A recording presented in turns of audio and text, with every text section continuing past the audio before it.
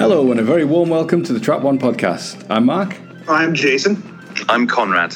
Welcome, gentlemen. The Mythmakers is released on vinyl today by Demon Music Group. Another absolutely beautiful cover, and the discs themselves have a very striking Trojan sunset motif on them. It's another absolutely fantastic release from them. In terms of the story, Conrad, I think you said you're coming to this one for the first time? Yeah, it's a new one for me. Like a lot of the historicals and especially stuff with a lot of missing episodes, I generally won't have encountered it. I think I read the Target novel in my teens, but apart from that, it's new Doctor Who time. So I watched the loose cannon reconstructions. Very interesting for me. New first time. How about you guys? Yeah, I think the historicals that don't exist, or the stories that don't exist, it's harder to get around to listening to them because there's so many new Big Finishes and podcasts to listen to that when you already sort of feel you know a story. But yeah, I haven't listened to this one for ages, and it felt like coming to a new story. But Jason, you've been doing your Twitter pilgrimage. So let me just do the lengthy, overly long introduction before I get back to my Mythmaker story, which is also going to be overly long, so fasten your seatbelts. So I've been on Twitter since late October 2020, going through the classic series in order, 2 episodes a night. So October 26th was Unearthly Child and Cave of Skulls, and I've just been going straight through ever since. So last night I did State of Decay, Parts 1 and Part 2. I know both of you have been following me on Twitter and commenting along the way, so I definitely appreciate the support of both of you. This is the first time that I've actually met Conrad face-to-face. Yeah. And I feel somewhat inadequate because one of you is literally a professional voice artist and the other one has a very British radio host voice. And I'm here with my nasally Brooklyn whine, so I feel like I'm the odd man out on this podcast. I am just having a passionate love affair with season 18 right now. In fact, even Meglos, which is the weakest story of the season. Last time I watched Meglos, I hated it, and I wrote a scorching review for the ratings guide, which is not yet posted, fortunately. But when I watched it the other week, I loved it. It was a lot of fun. I mean, it's not a good story, but there's just enough that's entertaining about it, like Brodadak and Grugger, the double act, and Jacqueline Hill. There's so many different entertaining elements in a bad story that it becomes more entertaining than bad. So I'm in such a happy mood that I was even able to enjoy Meglos. So you can imagine how much better State of Decay is. And then I've got Warriors Gate coming up, Keeper of Traken, I've got Logopolis and Castrovalva coming up. This is about as good as it's ever going to get, considering what's next down the pipeline. But it's a very good week for the hashtag Doctor Who Pilgrimage, DR Who Pilgrimage. And that's Doctor Who Novels, DR Who Novels on Twitter. I just want to do a quick detour with you guys because my kid is in the room. So the entirety of Doctor Who I've gone through in 9 months. So even though I'm now 5 years past Talons of Weng-Chiang, it's still fairly fresh in my head because it was only about 4 weeks ago, pilgrimage time. So, famously in Talons of Weng-Chiang, the Doctor takes Leela to the theater and they hear a song being performed in the music hall. So I've got an 11-year-old daughter who's on the other side of the computer, and she says the thing that every 47-year-old father wants to hear. Daddy, you know the words to the Daisy Bell song, right? It turns out that song is currently trending on TikTok right now. Someone has done a bizarrely computerized, distorted version of the song, and people are singing along to it and matching up bizarre audio images. So I immediately assumed that she was talking about the HAL 9000 version of it, the movie 2001. And it turns out that someone has actually done a different version. And if you go on YouTube and type in Daisy TikTok, you will see all these compilation videos. It's a whole thread. It's a whole thread. So Caitlin and I are now going to perform the song. We are? Yeah, come on over. Okay, then. So the fact that I know this song from Doctor Who and I was able to teach her the words. So, Daisy, Daisy. Give me your answer, dear. I'm half crazy over the love of you. It won't be a stylish marriage, I can't afford a carriage but you'll look sweet upon the sea of a bicycle built for two. Hey! Hey. Huge applause. Absolutely brilliant. That was So, uncanny. thank I you. feel like I've been back in the music halls of the Victorian era. Must we sing along? There's no obligation, as people said. I love it. How fabulous. And Daisy Daisy is trending on TikTok. It is trending on TikTok, and there are many YouTube compilation videos of the TikTok trending, so we can watch it yourself. It's disturbing. I am so glad I'm here to catch up on all the latest TikTok trends. Daisy Daisy. Okay. You wouldn't expect that 12-year-olds on TikTok would suddenly take this 1892 music hall song and make it their own, but it's That pretty... was 1894. Yes, 1892. Thank you. You've got a fact checker in the room. That's always good. Instant fact checker. What other All right, songs so- from Doctor Who could be TikTok trends? The Ballad of the Last Chance Saloon. Yeah. There's the song from the King's Demons that you were talking about on the Nymon podcast, Jason. I was singing along. I actually learned that song for the keyboard, getting it in the right key and everything. But my keyboard does not have a lute setting, so I had to use a much less satisfactory musical instrument to accompany. So, Mark, before this recording, you and I were playing a very exciting game of I'll show you mine if you show me yours. And you were showing me your brand new vinyl version of the Mythmakers. And he's Look at that. Mark's holding it up on gorgeous screen color now. scheme. And I don't have that. I don't even have a turntable, but here I've got my two earlier versions of the Mythmakers. So I've been a Doctor Who fan since late 1984, and I would have gotten the Mythmakers novelization when it came out, which I think was 85 or 86. 85. So this is the novelization. Oh, yes. I remember that. It is a gorgeous cover because you have the Trojan horse and you have a dematerializing translucent TARDIS at the bottom of the picture. But even as a 12-year-old who was so new to fandom that I wasn't even aware the story was missing, I had the sense that reading the book, this was not what the TV story was like, because the book is written in the first person and it's told by Homer, who manages to go blind over the course of the book. So I got the sense this was not how it happened. So I enjoyed it and it was funny, but I didn't feel like I'd experienced the Mythmakers. Yeah. Then in the 90s, somebody came out with the online transcript of the audio. So I read the online transcript in the 90s, one episode a day to give myself the serial feel. And when I got to the episode 3 cliffhanger, woe to Paris, woe to Troy. It's a bit late to say woe to the horse. What kind of cliffhanger is that? It's the weirdest thing I've ever seen. And then 20 years ago now, the audio CD came out, which is, I'm holding that up. It is a much less impressive cover than the vinyl. But this is the original Peter Purves narration.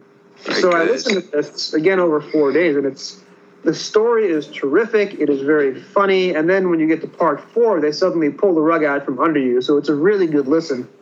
And now you can listen to the exact same tracks on vinyl, but with much better cover art and design. So the last way that I experienced Mythmakers was the Loose Cannon Recon, which it's a good effort. The problem is they don't have any surviving source material from the story, except for, I think, 2 publicity shots and then some really grainy off-air footage on home 8mm camera, which may or may not be Maureen O'Brien's leaving scene. I'm not quite sure. So it's an odd way to experience the story because you're looking at photo composites, and I think for the sword fight, they actually just ported in footage from a 1960s movie. So it's not like watching the loose canon of a story that exists by Kira Telesnap. You're watching a really rough reconstruction, and you're not getting a visual feel for the sets or the costumes. But I think the story, and I think both of you guys will agree, the story is so good that it really doesn't matter how you experience it, because the story is really funny, and then it's really powerful and tragic. So even though we're missing almost all the video and the costumes and the sets, I think it's really one of the standouts of the Hartnell era, even in spite of all that we don't have. Mm. Yeah, I think if it existed, it would be held up as an absolute classic. It's so funny. The dialogue's so great, and like you say, that the line about woe to the House of Priam, woe to the Trojans, woe to the horse.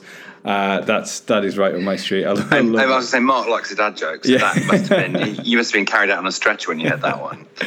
You know, when people say about when you wrote that line, you know, you can take the rest of the day off. That is one of those lines, isn't it? Yeah, it definitely stood out. Mark, how did you rewatch it this time, or how did you listen to it this time? Or did you?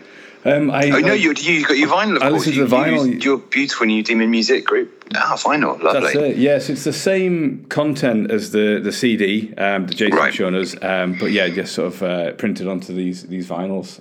So yeah, it was a nice experience. I think it's something about listening to 60s stories on vinyl with the sort of like the slight crackle and everything that's very authentic to the era. So yeah, I did take a look at the loose cannon recons as well. Which obviously just highlights a few little kind of visual gags as well when the Doctor's got I assume this is from the episode. I don't know if it's something that the loose cannon people have made up, but when they've got the plan for the horse and it says Plan B, Trojan horse, written on it. Yes. That's good. I hadn't noticed that. That's a good gag. That's fantastic.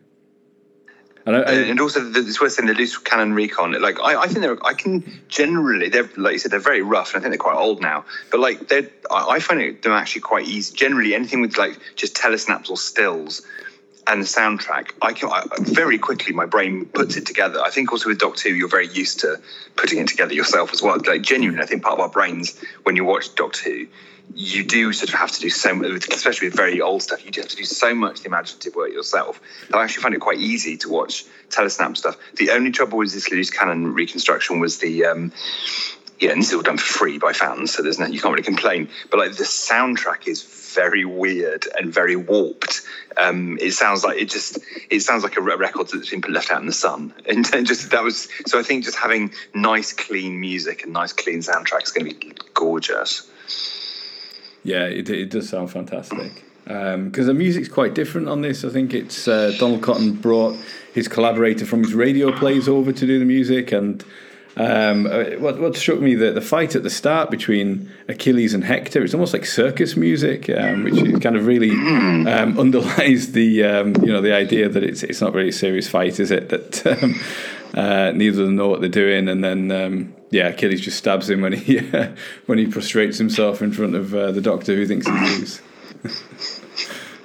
And then the Doctor just goes, "Don't kick a man while he's down." Yeah, I love that. And that's another thing about Mythmakers that's frustrating. It was Michael Leeston Smith's only story, so we don't know what visual flair or trickery he would have brought. We don't know how he was mixing his cameras. We don't know if he was doing any visual effects or compositions, because Michael Imeson comes along and does the Ark a little bit later that same season and was doing tremendously inventive stuff. Michael Ferguson came along with War Machines, was doing some very dazzling visuals. We don't know how the story would have looked by direction. I suspect, given the acting and the writing and the music, it was very inventive direction. We'll just never know unless it manages to turn up. Yeah, it's gone up my list, definitely a few places in terms of the ones I'd like to be returned, having listened to it this time, definitely. There's these great performances in there. I think Agamemnon and Menelaus are so funny together, and those scenes really made me think, like, it was before Monty Python, but that's sort of like the Monty Python movies of putting like just modern day British people into like famous mythical situations, and just have them talk like normal people about his wife and stuff like that, when he's saying like, "I'm glad to see the back of her," and all that kind of stuff about Helen. That is all absolutely hilarious. Because it starts, I think, that first fight, like I say, with Achilles and Hector, they start off speaking quite grandiosely and stuff, and then it quickly just descends into none of them really want to be there. They've been there for 10 years, so they're absolutely sick of it all. And I guess given the life expectancy probably in those days as well, 10 years is a much more significant portion of your life just spent either being besieged or laying siege to a city. I love the byplay between Odysseus and Achilles, because you start off with Achilles as the action hero having the sword fight, and then Odysseus shows up and just starts mocking him. So Achilles says, "I have slain Hector. Hector lies dead at my feet." So Odysseus replies, "You found him, you say, as he lay dying." And he refuses to give credit to Achilles for any of the fight. And that was a sort of comedy you weren't getting on Doctor Who its first 2 seasons, where the characters are just mocking each other. And then episode 2 is all insults. Like Stephen has this sword fight with Paris. Priam. Neither one of them want to fight. And they're just, it's hilarious. I feel like all the older men are encouraging everybody else to go and fight, aren't they? You've got Agamemnon saying to his brother, "Go and challenge Hector." Priam saying to Paris, "Go and fight Achilles because he's killed Hector." And he's like, nobody wants to do it, but they want everybody else to go and do all the fighting. And the shade that they give to Cassandra as well is brilliant in every scene that she's in. I'm quite curious. Like, I found this I find pure historicals often quite difficult because it's not something that I'm interested in or know that much about. So I often find historicals really quite tricky. And so one question that made me really wonder is that, because I have to say, like, I obviously I'm terribly ignorant. I went through school and we seem to miss all this kind of, the story. I think I was familiar with literally the image in the story of the Trojan horse, but literally that was it. So and even now, like, coming to this, it's sort of really not that. I know this is like a spoof, but I have to say, I've fully confessed, because I'm not that familiar with all the characters and the story of it anyway. I think I probably missed out a lot in terms of because they've inverted a lot of the characters and they've done lots of kind of sort of spoofs on it. And it's just one of the things that is a bit tricky. If you don't know the original, it's like, I didn't quite get the kind of spoof of it. And it just kind of got me thinking about, because Donald Tosh and Donald Cotton obviously came in, and this was a very conscious, we're going to do something new. And they were just, they sort of had enough of what they felt was what they call childish science fantasy and wanted to do something more sophisticated and more what they call high comedy, and with all these kind of references and stuff, which I totally get, but I'm afraid it's just over my head, because I don't really have an awful lot of natural connection with history. And it makes me wonder, I wondered how I would have dealt with this as a kid, because I think this is just a personal taste thing. Like, I think I'm just waiting for the bits in TARDIS or like a monster to show up. So I have to admit, I find this quite a challenging watch for me, because it's just not in my wheelhouse. It's one of those things.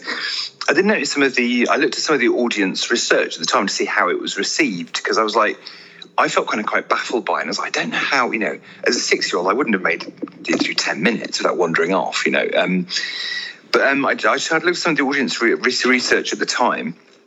And then there were 2 major kind of audience samples they did. One, I think, was 176 people. And they generally kind of got a below average reaction. Some people were confused that Mission to the Unknown hadn't been continued and thought they'd put the wrong episode out by mistake. I read that was quite cute. Some people sort of found it a bit mediocre and the acting stagey. And I think that's fair, because the performances are really fruity, and some people are giving some really strong character choices. They're clearly having fun with it. And some people are going for some really, especially, Paris, Barry Ingham's Paris, is going for he's going for like Importance of Being Earnest or Jeeves and Wooster or something completely different. And, it's really, that is kind of huge fun, really. But I think stagey is probably fair, and it does feel theatrical. And I think both Donalds brought in a lot of this from their previous theatrical stuff. But some people said they preferred historical to outer space stories as well. So there's there's that quote from Miss Jean Brodie: for people who like this sort of thing, this is the sort of thing they like. So it's a taste thing. There was another audience sample which did slightly better, but they did say that the setting hadn't held the children's attention as much, and there was a general desire to return to a Daleks storyline. So that was just the sort of feel at the time. But I think to be fair though, it wasn't much more common. I think in the 60s you probably would have, these stories were probably closer to being told in schools, and I think they probably just generally would have been more familiar. Whereas now I feel, I don't know. So I kind of wanted to ask you guys, like, through your, like, growing up, how would this have struck you as a kid? Like, what would you have known and what would you have had to piece together? This is a brand new adventure. Do you know what I mean? I would have gotten the novelization first in 85. So I'm right. 11 going on 12 years old. I don't recall after all this time. I expect that I already knew most of the story of the Trojan horse. I don't know how I would have learned it. I don't remember if it was a lesson in school or if I got it from the history book, but I knew enough of the story so that there were no real twists or turns. I would have known about Helen of Troy. I would have known about the face that launched 1,000 ships. I would have had an idea about Achilles being a Greek god, so to speak, and I would have known about the Trojan horse stratagem. I will say that in American media, it is still a very well-known and often retold story. Mark and I were talking before recording about the movie Troy. I think it was Wolfgang Peterson, came out in 2004. It's like a 4-hour historical sub-gladiator epic, and it's got an all-star with Brad Pitt as Achilles, but otherwise an all UK cast. You've got your Sean Beans, your Brendan Gleesons, you've got your Eric Bana, who I think is Australian. It's a really strong cast, but the movie is so slow and ponderous that there's no joy to it, and there's very little humor. The version that I like, Clive Cussler, I don't know how popular he is in the UK. In the US, he is was a very well-known techno thriller writer who was kind of the inspiration and precursor to Tom Clancy. So Clive Cussler would do mostly ocean-bound stories on ships, and every story was a what-if historical. What if Abraham Lincoln was not assassinated, but was kidnapped instead? What if the Library of Alexandria was not burned, but merely stolen and relocated? So he did a version of the Trojan War called Trojan Odyssey, and the what if is based on an academic theory that came out in the 80s or 90s by Professor Wilkins. And the theory is that the Trojan War took place in England during the Bronze Age, and eventually the survivors migrated to the Mediterranean and carried the stories with them, which explains why all the characters in the Odyssey have red and gold hair, even though nobody in the Mediterranean is going to have hair that color. So it's an interesting theory, and Cussler, being an Anglophile, takes it as a triumph of British might and intellect and superiority, saying the Greek epics only work if they were British stories that were appropriated by the Greeks. That's the whole theory behind it. And it takes place in the modern day as the last descended survivors of some of the characters in the story are playing out their rituals 2,000 years later. I mean, it's a stupid premise, and it's not very good prose because it's a techno-thriller aimed primarily at a right-wing American audience who likes that sort of thing. But it's well told, and it gives you the facts of the Trojan War, and it spins it in a different way to make it just interesting enough to follow. So getting back to me at age 12, I know that I knew the story, and I wasn't confused by it. But my question is, where is Helen of Troy? She launched the war. Why is she not in the story at all? And by the same token, Cassandra, I believe, is not in the 2004 epic movie. So different versions of the story pick and choose which characters they want to focus on. Yeah, it's a little bit like last time, Jason. We talked about the Legends of Camelot and how there's so many different versions of King Arthur and Knights of the Round Table thing. So you can sort of pick and choose the versions if you're making an adaptation of it, can't you? And I suppose it's quite similar with that as well, because this is coming from different source material like the Iliad, Troilus and Cressida, the Shakespeare play, and and that type of thing. Because I don't think Troilus and Cressida are in Troy the movie either. Right, yeah, because just based on my very minimal Wikipedia research last night, so the Odyssey, which was written like 800 BC by Homer, only pays very brief mention to the Trojan horse. It's the Aeneid, which is written 800 years later, which talks more about the Trojan horse. And then Troilus and Cressida is written, in the early 1600s and has an unhappy ending. This one mashes all the source material together, including the Shakespeare, and it gives Troilus and Cressida a happy ending by turning Vicky into Cressida. So even Donald Cotton is not doing this as a accurate, I want to tell it, it is as it was historical. He is mixing and matching for maximum comedy. By the way, the music that plays when Vicky and Troilus have their first meet cute is hilarious. Like you say, the circus music, they're playing up the mushiness of these two teenagers falling in love with the most dramatic, over-the-top, almost cornball music swelling on the soundtrack. How did you find Vicky's, what did you make of that, Vicky's departure in this one? I want to answer that first, and then I want to get Mark's opinion. So let's talk about the behind the scenes first. Ooh. So this was not the first broadcast story in season 3, but it was the first story made for season 3. The season 3 production block goes Mythmakers to Smugglers. So season 2 ends with Mission to the Unknown. Verity Lambert has had 2 incredible years as producer. She's taken this concept, turned it into a full show. We owe Verity Lambert everything, by the way.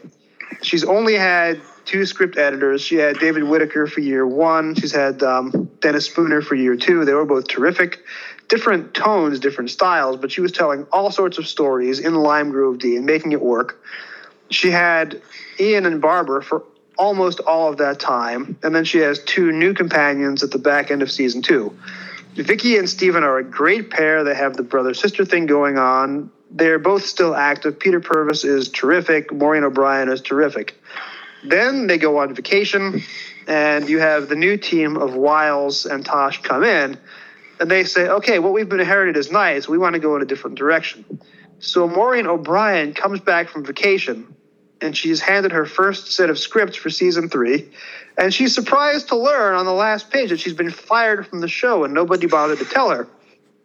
If you had told me 6 weeks ago, she says, I could have not gone on vacation and found another job. Now, as it turns out, she's never been short of work for the rest of her life, and she was not harmed by the short notice firing.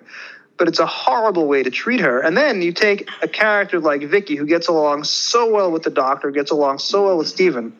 The 3 of them have peak chemistry, and the Time Meddler is just one of my favorite stories because they're so good in it.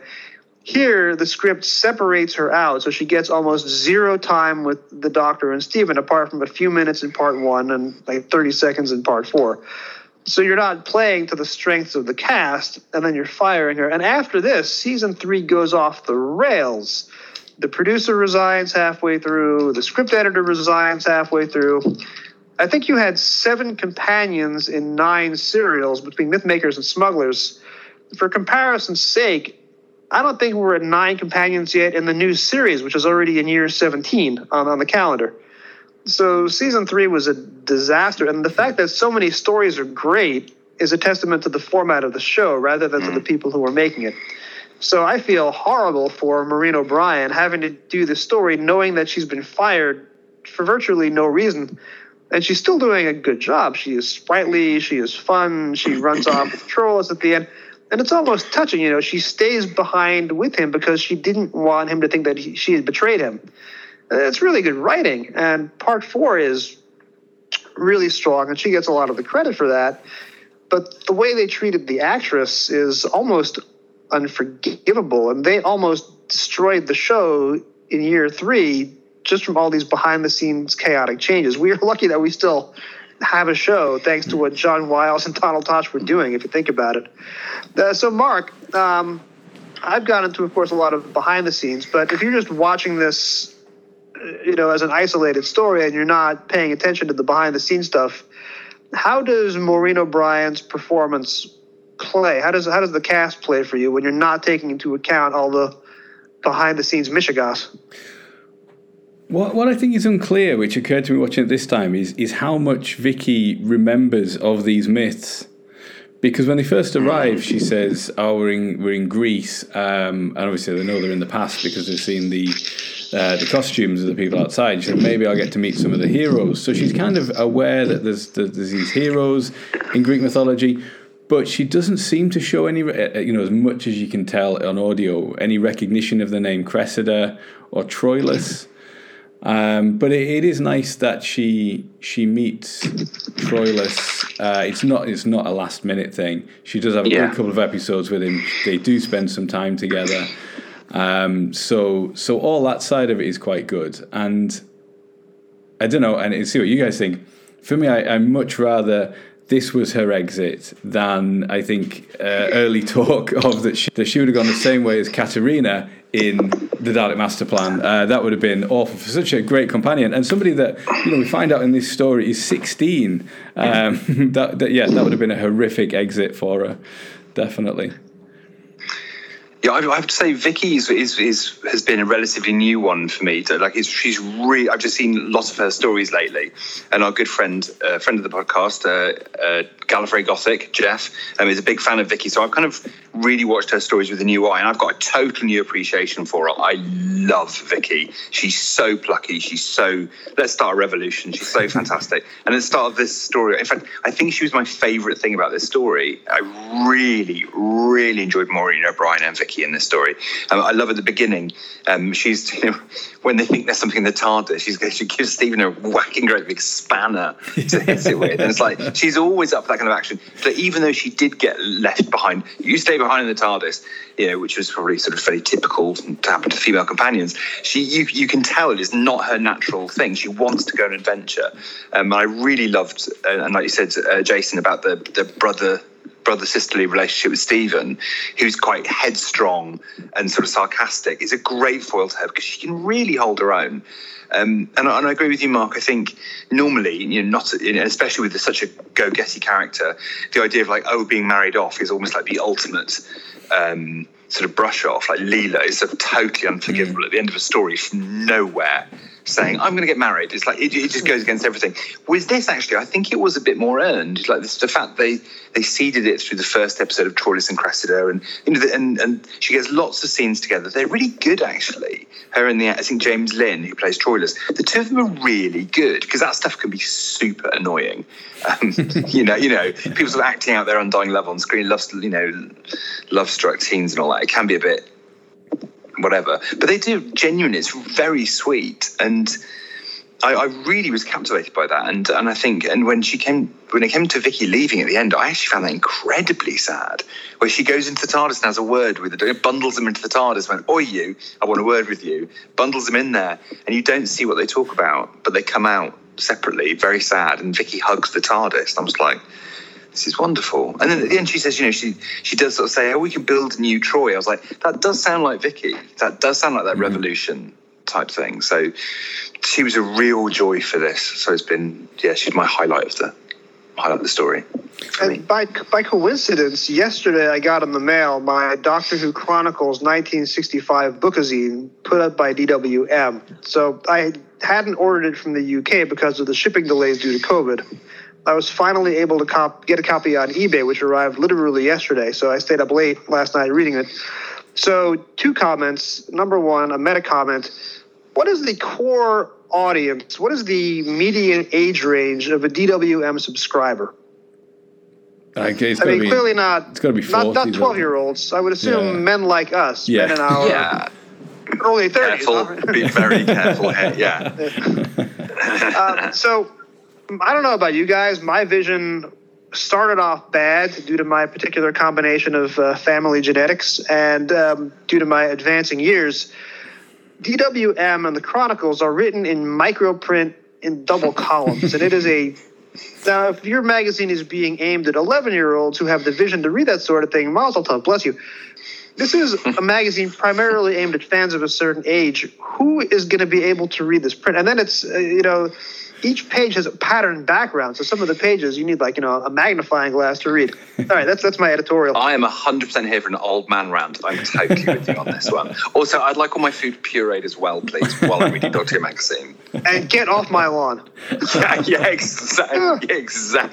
Insert the GIF of Clint Eastwood from the movie Gran Torino scowling at the teenagers. Other than that, it's a great issue. There's a lot of terrific material. I highly suggest you read it with a magnifying glass.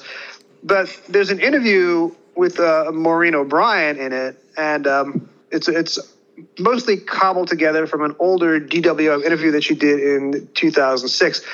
She kind of gives the character short shrift, and she's frustrated, saying she wasn't given enough to do. And yes, as Conrad alludes, she starts the Mythmakers staying behind on the TARDIS because she had sprained her ankle in Galaxy 4, which you would never have a female companion stranded in the TARDIS today with a sprained ankle, especially now that we have a female doctor and hopefully another female doctor coming down the chute after this one.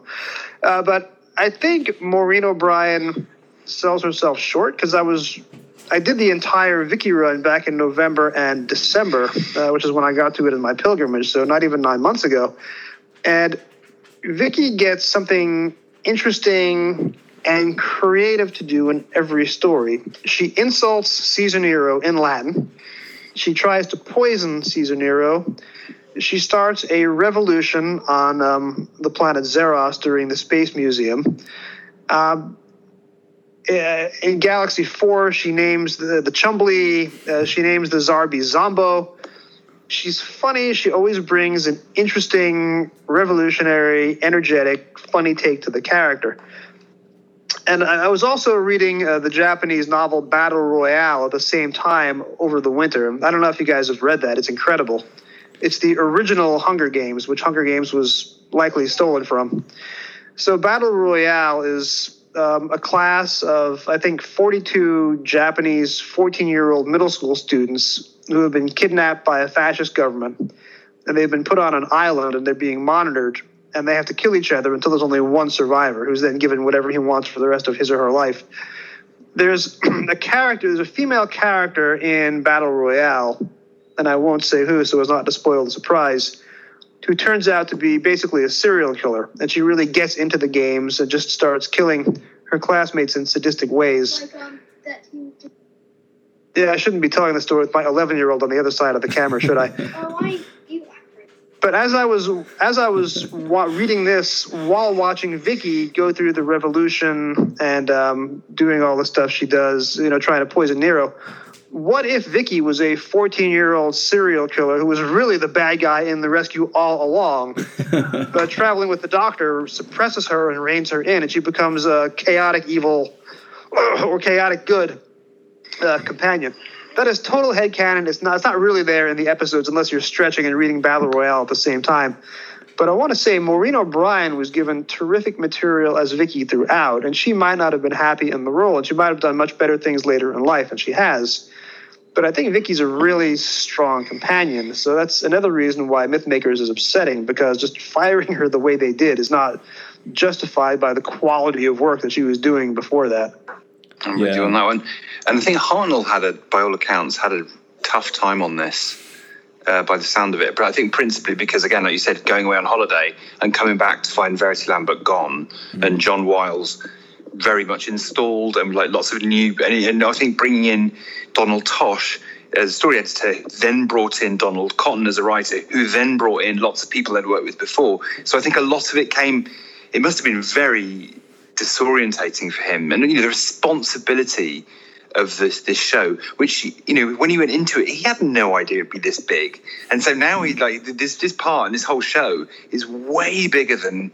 So the responsibility on his shoulders, he must have really felt like he had to protect this show. And I think in this story, I think once Vicky goes, he's the last connection, the only thing left to the start of the show. So it must have been quite lonely, and he just had a bad time. I know he had a bereavement, he had an injury, he was ill. There was I think there was some friction between him and some of the very larger than life characters that were, obviously having a blast. And so I can really see, and then Maureen O'Brien being let go, his feathers must have been really ruffled. But to his credit, you can't tell it looks like he's having a whale of a time. Like it's really good to see that professionalism and dedication, even though he was clearly really going through a bad time. None of it shows. You just get his delight and his giggling at the Trojan horse, and it's all wonderful. So good on him for stepping up. Conrad raises a really good point. Think about what happens to Hartnell in season 3, because Wiles tries to fire him, Tosh tries to fire him. They literally try to write him out at every opportunity. And most of the bad stories, most of the Billy Hartnell behaving badly as a racist stories come from Donald Tosh, if you think about it. And that really gets its origin here, as they have ever more convoluted explanations for why he didn't appear on camera with Max Adrian, who plays Priam. Now, it was scripted that way with Hartnell on vacation, so they were never going to be in the same scene. But now there are all these stories, we had to rewrite the story to keep them apart, even though they had worked together in the past. And Tosh has very sinister, they said it was anti-Semitic or homophobic, the reason he didn't want to be in the same room as Max Adrian, which can't be true because they were colleagues in the past. But in the Bookazine, Jessica Carney is quoted from her biography of her grandfather, and she basically says Hartnell was afraid they were bringing in Max Adrian, a big-name comedy actor, to replace him. And that ends up being a very founded fear, because Wiles and Tosh spend the next 6 months trying to fire him and replace him. And of course, by the end of season 3, he's the last casualty of season 3. He is fired at the end of the year, somewhere in between War Machines and Smugglers. And when season 4 starts, he comes back basically as a guest star on what is now the Patrick Troughton Show. He does one episode in production season 4, and then he's put into an early retirement. So as poorly as he was treated, as Conrad said, it all starts here. He comes back from vacation to the most rude awakening of his life. He is so funny in this story, and he's so in his element in the comedy, playing off Agamemnon, who was the guy who was in Keys of Marinus, and playing off Odysseus. You would never know that he was having the dream job turned to dust before his eyes on set. You would never know that it was happening. No. Because, as Conrad says, Hartnell is so good in the material. And you were talking about watching season 18 earlier, and Tom would have had it was clearly going through a similar thing of, oh no, this show that's mine is now crumbling around me and everything's leaving and going. But you can see that disquiet on camera, but you can't see it through Hartnell, I think. It's interesting. How about you, Mark? How did you find? I think as well, like you're saying, he's gone through a hard time with everything. I think as well, it was during the film of this that he got his diagnosis as well of, I'm not sure I'm pronouncing this right, but is it arteriosclerosis? And that was, it sort of made sense of why he was struggling to learn his lines and to, because he'd been the consummate professional up to that point. He'd been very impatient with people who he felt weren't prepared enough.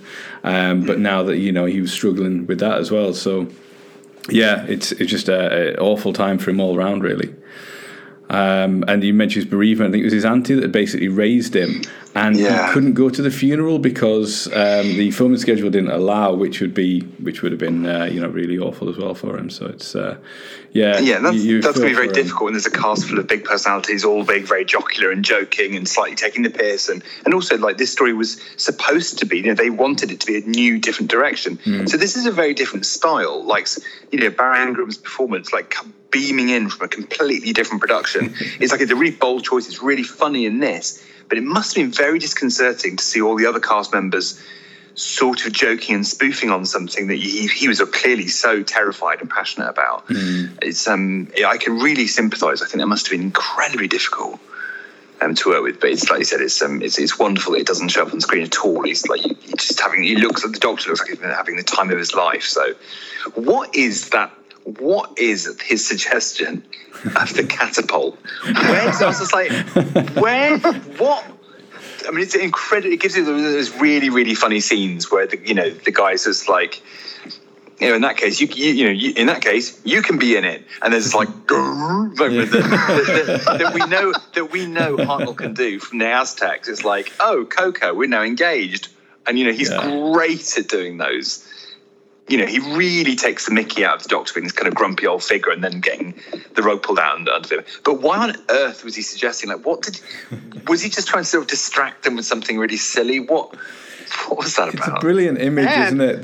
That Hartnell would be clinging on to the back of a giant paper aeroplane that was catapulted over the walls. And then when Odysseus says, well, I've built a catapult, so I'll just fire you over without the paper aeroplane. Because Odysseus, well, I'm just going to say, I think he's one of the, I mean, there's loads of great performances in this, but the way he switches from that jocular, mocking, he seems like he's just having a laugh, to suddenly become very threatening and fierce. Those scenes are great. You know, when he just flips a couple of times and becomes really chilling. I think he's terrific. The catapult scene sets up the joke where Odysseus doesn't know the word and thinks it's an insult. I must try that out on Agamemnon. Catapults to you, my lord. That's funny wordplay. But yeah, Mark has a point there about in part 4, which I want to talk about in a little more detail when we get there. He suddenly becomes this amoral, cynical, brutal killer. And the Doctor has been charmed by him up till this point, just cuts him loose, is callous to him, just, ignores him, and then takes off in the TARDIS in front of him. And Odysseus has been a staunch atheist throughout the entire piece. And suddenly he realizes, wait a minute, the Doctor may have been Zeus all along. I was talking to Zeus the whole time, and I didn't even believe it. It's an interesting character arc that Odysseus gets in the last week of the serial. Yeah, and yeah, like you say, episode 4. Because I think the position of this is interesting. You've just had Mission to the Unknown, as you were saying, Conrad.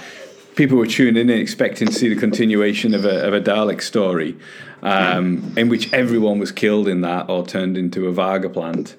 And then this one, it comes in, it's very light, it's funny, everything's undercut about, these heroes and their great deeds and everything. And in episode 4, it just all goes to shit. And even Stephen is very, very badly injured. The sword fights haven't really been serious up to that point. There's been, like they say in the first episode, there's more talking than fighting. And then everyone is just slaughtered. Vicky's left, and then it's pretty brutal, isn't it? And then into the Dalek Master Plan after that as well, in which although there are sort of comedy episodes, it's what happens to a lot of the characters is pretty grim as well. And the point that Rob Shearman makes in Running Through Corridors Volume 1, after you survive 12 weeks of Dalek's Master Plan, and after everyone is killed off in episode 12, you then get the very cheerful, heartwarming caption. Next episode, War of God. Enough. Stop. I'm tired of war. I'm tired of the whole thing, Rob Shearman says. But this was a very dark time for the show. I have this idea that I'll probably never carry out, but you know how there are certain podcasts that will examine a movie minute by minute? So there's a podcast that does Star Trek 2 minute by minute. Bill Evenson, who's been on this show before, does a minute by minute of the Frankenstein Universal movies from the 30s. You could do a really interesting, I think, 25 episode limited podcast just breaking down part 4 of Mythmakers, the Horse of Destruction, minute by minute. Because, the first minute is the opening credits and the recap. The first 4 minutes after that continue on with a light comedy. And then at minute 5, once Vicky realizes the horse has come inside, everything gets dark. Many characters are killed off. Cassandra is, we know what happens to her in real life. That's implied. A lot of the Trojan characters die. Vicky leaves in a very sad fashion. Stephen is almost left for dead, mortally wounded, and you end, I think for the first time, you end on a cliffhanger. This character might not survive into the next serial. And then we're introduced to Katerina, who, according to the DWM Bookazine, was actually scripted to have a line in this episode prophesying her own death, which was cut for time. And then she leaves. But at this point, Adrian Hill had already filmed her death scene in the next story that was pre-filmed before this went to the studio. So everything about part 4 is freighted with doom, and you get this funny historical comedy that suddenly gets dark in a way that nobody would have been expecting, because that just wasn't what Doctor Who was doing in 1965. And then for the next 4 months after that, for the rest of the Wiles-Tosh era, it gets darker, and suddenly companions get killed off. 2 in a row, and these terrible things happen. And then you have the massacre, which is the most downbeat, nihilistic story of all time. Mark, you and I covered the massacre, I think, last year. We did the vinyl for that. And then when Innes Lloyd and Jerry Davis comes in, things starting to lighten up a little bit. But this is the beginning of a really difficult set of stories. They're all great, but they're all really hard to watch. Between this, Master Plan, Massacre, it's going to get really, really depressing and grim. Definitely, yeah. The first 3 episodes really are a bit of an oasis, aren't they, in the middle of it all? But yeah, they just kind of lull you into a false sense of security and then pull it away. One of the things I thought about this is in the 3rd episode when Vicky and Stephen are in prison, and Stephen sort of says to Vicky, like, we need to think of a way of solving this, because the Doctor's in the Greek camp and he's trying to figure a way to breach the walls of Troy. And it doesn't really sort of come to anything, but I thought, what a great idea for a story to have the Doctor and a companion on 2 different sides, using their own knowledge of history to aid the side, even if they don't know necessarily that they're against each other. It's kind of floated here, and then nothing really comes of it, because Vicky doesn't really play any part in it. She doesn't, because she's so dismissive of the wooden horse idea. She doesn't warn them about it. She just goes, no, it's just a story. It's just a myth. So yeah, that was an interesting little sort of tantalising thing, the way the story could have gone, which would have been really cool. It did remind me a little bit of like the Time Warrior in that respect. I remember thinking like, that was an instance I could see of the Doctor and the companion being sort of put on different sides. It's a good way of doing it. Good fun. And also, I just have to have one of the few things, like you said, Jason, there are so few photographs and so few clips. It was great to see the model of the Trojan horse, which is bloody amazing. Like, I can't see what scale they've made it to, but it looks fantastic. And that sort of thing, as one of those kids who'd just been, I just need some sort of spectacle or something. Otherwise, it's just people in sheets talking. And as a kid, I'm just like, I'm not interested. Literally, I just my thing with a lot of historicals is like, this would be fine. I just need a mandrel to come bursting in and just for a scene, and then go off again. And I'll be like, fine. But I really, really enjoyed the spectacle of seeing that Trojan horse. I think it's a beautiful model. Apparently, it was only made in like a week, and it's fantastic. It's really beautiful. So that was a real joy for me watching this. And it's great because we were talking about the movie Troy. This is so much more impressive than the horse in the movie Troy, because the Doctor talks about the fetlocks, like the fact that they've put the time to give the horse like a mane and everything like that, which don't add anything. And I love the Doctor's line about, if you give me another day, I could have fitted some shock absorbers. That's brilliant. That is proper funny. Really good. Really good. It's great. Yeah, the scenes of him in the Trojan horse, that's just too fun. His Doctor is so like that, so mischievous, and I'd love to have seen those scenes. That would have been in particular. I'd love to see it all, but them all sort of crouched inside the belly of the wooden horse, arguing with each other, looking out of little holes. I love that. So there's a story that I read. I don't know exactly how true it is, but Donald Cotton wanted all 4 episode titles to be comedic.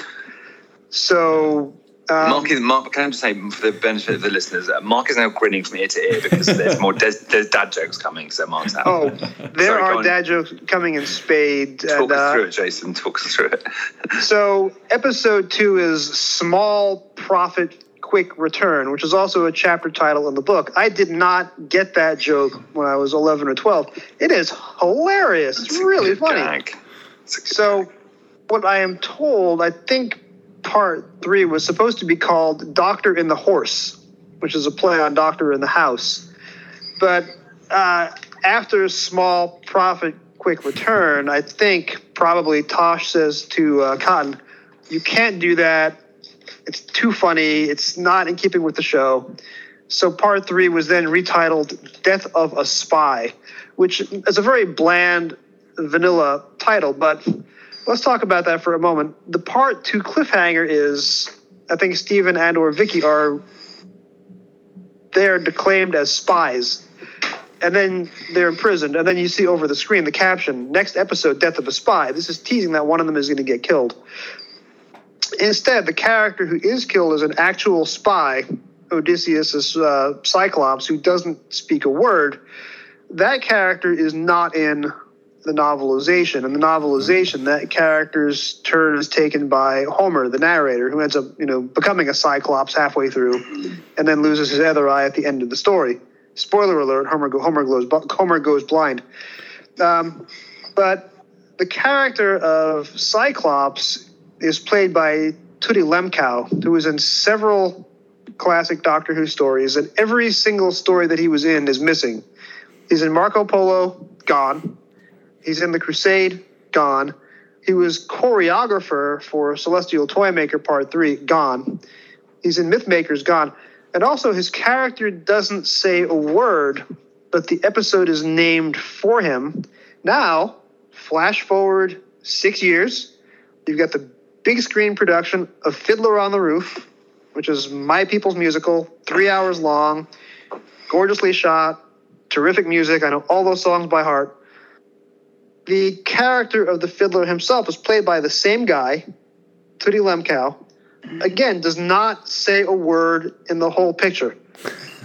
So this guy was we could see him in Raiders of the Lost Ark at the end of his life. This guy basically made a career of being title characters who don't get to speak. That's a good gig. Nice work if you can get it. Yeah. Really nice work if you can get it. Fabulous. I think the original title for episode 1 was Zeus Ex Machina, which obviously it works slightly better written down, that one as well, doesn't it? But, Mark, that's in the novelization too. Yeah, that's chapter 2 in the novelization. Yeah. But I think I wrote that down in my notes, and I thought I don't need to say that. Mark is going to say that. he just there goes Zeus Ex Machina. It nearly quite Zeus. It doesn't quite work. It doesn't quite scan, but it works. It reads well. It reads well. Yeah. I suppose, an episode title, if it had been flashed up on the screen or reading it in the book, it works. But Horse of Destruction is a great episode title as well. It's a proper Doctor Who one, but instead of kind of some kind of alien monster name or something like that, Horse of Destruction is great. Yeah, the humour in this one appealed to me a lot. Yeah, and there's also some of the jokes in there are pretty tasty as well. There's a couple of jokes. Is it Cassandra was saying that she dreamt, that there was lots of soldiers falling upon her with swords, and someone was like, "Oh, I don't think we need any help interpreting this one." Well, that's really is quite. I can imagine the adults laughing, the kids being nonplussed, and then someone else describes it as nervous as a bacchante, a nymph, at her first, at her first orgy. It's like kind of mention of orgy in Doctor Who is like. What? You can't even imagine that sort of in universe. Like, how can that even exist? Like, where does that exist in their minds? I don't want to know. I don't want to think about Doctor Who thinking about it. And then the woe to the horse as well. So there are some big old gags in this one. And the rest of the dialogue is, where isn't an outright joke when I think Paris calls Cassandra, fortune teller of notorious unreliability. Just that really. Beautiful sort of dialogue, isn't it? And then her reaction to that, she's like, "How dare you!" She is going for her vocal performance. She's made a choice, and she's riding that bus. I respect that. But apparently, the actor tried to distance herself from the role afterwards. She contacted the Radio Times and said, "Don't credit me in this," which. I don't know why she would, because it's it's a great story and a perfectly good performance, so I don't know why she was embarrassed by it. So I want to do a quick read-through of the novelization chapter titles because some of these are just really precious. Do. Right. This is great. So I'm going to do it slightly out of order because some of these are matching puns. So Zeus Ex Machina, we've talked about, Zeus Ex Machina. Right before and after that, Homer remembers, Hector forgets. Nice. And then 4 and 5, enter Odysseus, exit the Doctor. 6, a rather high T. 7, this is a tough one. I think we need Conrad skills for this one. 7, Agamemnon arbitrates. I am not saying that. Wow, amazing. Well done. 8, an execution is arranged. 9, here's another pun. Temple Fugit. 10 and 11, The Doctor draws a graph. Paris draws the line. 12. If I could capture Conrad's facial expression, he's on the show notes. Mark's laughing his head off. I'm just groaning and shaking my head. Hashtag dad jokes. 12 is Small Profit, Quick Return. That was episode 2. 13 is War Games Compulsory. I don't know if that's a deliberate pun on the War Games, but it's there. 14, Single Combat. 15, Speech with exclamation points. That's a great. 16, The Trojans at Home. 17, Cassandra Claims a Kill. 18, The Ultimate Weapon. That's pretty boring. 19, A Council of War. 20, Paris Stands on Ceremony. 21, Dungeon Party. And 22, I didn't get 22. Okay, never mind. Sorry, what was that? So Dungeon Party, I just woke up. I was like, what is Dungeon that? Party, yeah. Let's not ask, let's move on. Yeah. Well, Priams has that line where he says, we're going to put you in the dungeons. And he goes, but don't worry, they're really nice. Sometimes I sit down there myself. It all gets too much for me, yeah. 22 I didn't get until 2 years later when I saw a high school production of The King and I. So 22 is Hull Low, Young Lovers. Oh, my God. Someone quickly screenshot before we lose the facial expression there on Conrad. I'll say it again. Hull Low, Young Lovers. Unbelievable. Oh, my sides. That is great. That's really fun. Like, especially because Target novels often had that, escape to danger and all those, the ones we know and love. So it's really fun to have. And also, I suppose, this whole story is called The Mythmakers, and you don't know, I'm not sure whether that alludes to the characters or the Doctor and Vicky and everyone turning up and, changing it. But it's, it's really fun, like, a story about stories and stuff. So I think things like the novelization really take that, like being able to really play with the form of the story. It's really good. It's good stuff. And then Donald Cotton would use that same trick. When he wrote The Gunfighters, he narrates it by Ned Buntline, the Western journalist. And then The Romans is done as a full-on, it's a bundle of letters and journal extracts and poems. That's right, yeah. Really, really fun, inventive. It's really good stuff, So I won't do all the rest, but chapter 24 is Doctor and the Horse. 25 is A Little Touch of Hubris, which I'm sure is a song title from somewhere. And then 27, Armageddon and After, which begs the question, how can there be any after to Armageddon? But there it is. That's fun. Top story titles. I love that. It is a highly recommended book. The cover art is gorgeous. I like the yellow spine. Hunt down the original Mythmakers if you can. Or come to my house and I'll read it to you. They, looking at the covers before, they all use the horse, don't they? It is the image from the story. Are you saying, Conrad? It's the point when it gives you some spectacle. I guess if the episodes still existed, the sword fights, maybe there's probably a sword fight in every episode that might have been a bit exciting for kids. But yeah, I can. Yeah. I take your point from earlier that there's not a lot to keep kids' attention for long in the story. Yeah. But that's okay. Witty wordplay, I guess, is not as exciting for your average 6-year-old in the audience. No. Not hiding behind the sofa because of wordplay. Yeah. I'm still like that now. My tastes just haven't changed. I'm waiting for a monster. Less talking, more fights, more monsters. Anyway. It's funny because I find with Twitter as well, if I put like a really funny, clever pun on there, it gets nothing. But like I've put a picture of my dogs on there, it gets loads of attention. It's crazy. It's like the whole world's upside down. That's right, Mark. I was going to make some really bad pun. Unfortunately for you guys, I've forgotten it.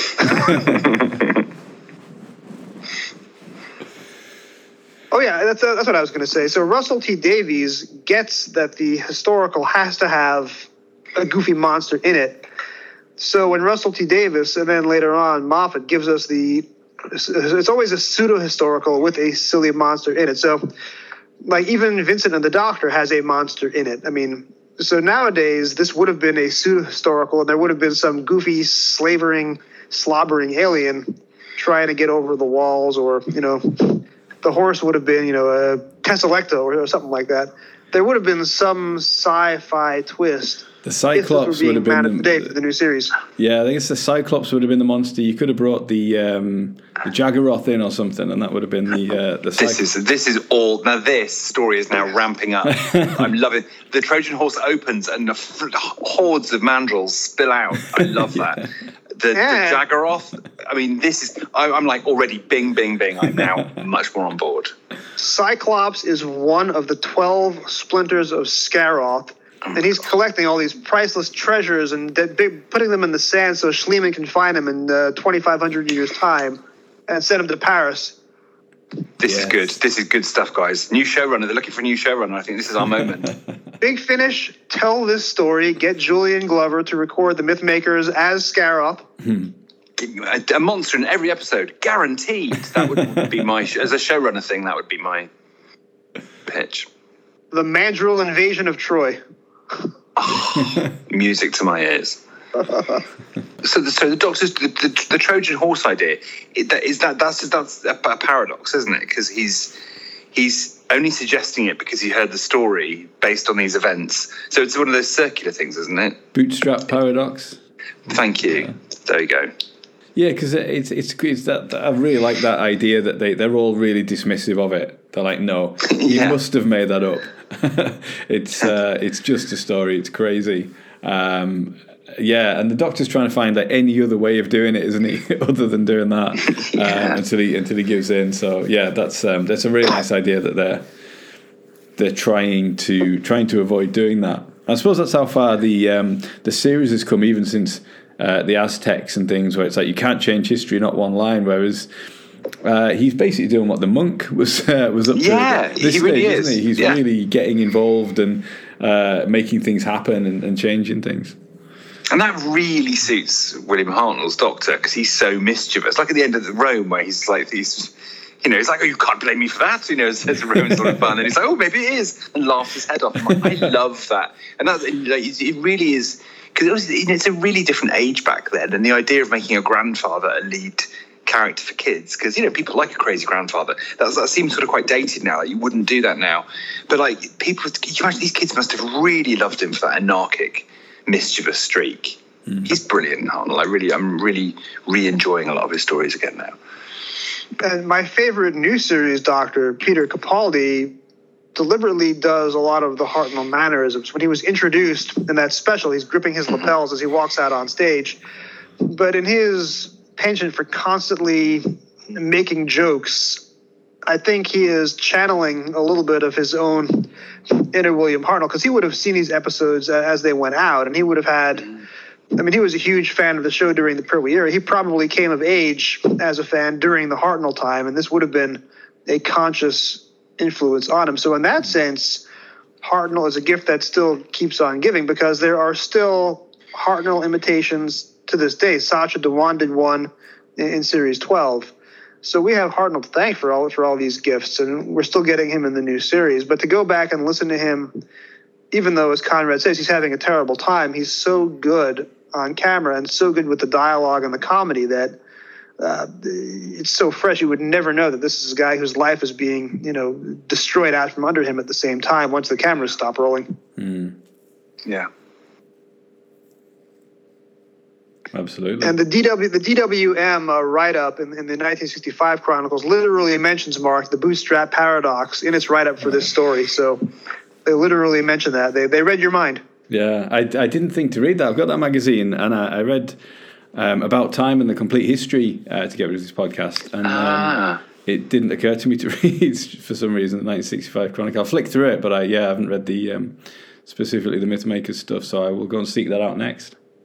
Get out your magnifying glass, your reading glasses, maximum magnification. Mark's young. He just sits there laughing. If he can, the trouble is, Mark just has to wipe away the tears in his eyes from laughing at his latest pun, and then he might be able to read something. It's actually really interesting to hear what different research, especially for a story like this where you can't just put the DVD on.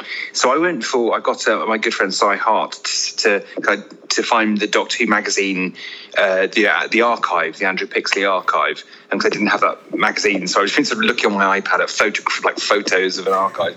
But Andrew Pixie's good stuff. I actually also listened to a couple of good podcasts that are probably worth mentioning and maybe putting in the show notes. I listened to the Missing Episodes podcast about it with Toby Haydock in it, which is really interesting. And Toby's obviously got a lot of knowledge about the character, the actors, and what they were bringing to the role. So that's really interesting. I also gave The Flight to Entirety a spin, and they're also clever. They've heard of they get all of these classic references. They're like, well, obviously everyone knows the story that Cassandra did this, so the fact she did this is hilarious. I'm like, really? I have no idea. So if you want to feel really stupid or really clever, if you know there aren't references, listen to Flight to Entirety. But there's a couple of good podcasts out there about it. And I read my blog post, Doctor Who novels, DR Who novels at WordPress from 2013, which was my first and failed attempt at the pilgrimage. I'm having much better success on Twitter now that I'm not doing a long form blog post for each story. But I was looking at my entry for The Mythmakers, which is now 8 years old, and I'm reminded, I was, in 2013, I watched Doctor Who and the Daleks, the movie, in between seasons 2 and 3.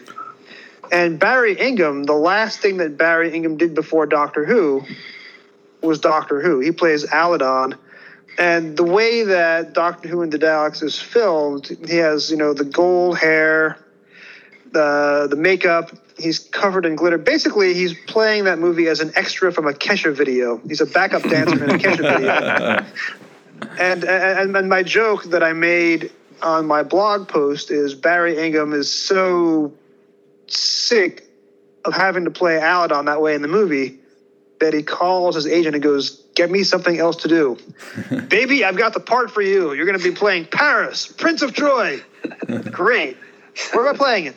"Oh, have a seat first." So he's doing back-to-back Doctor Who in the same year. The movie is filmed in March and April. This probably was shot over the summer.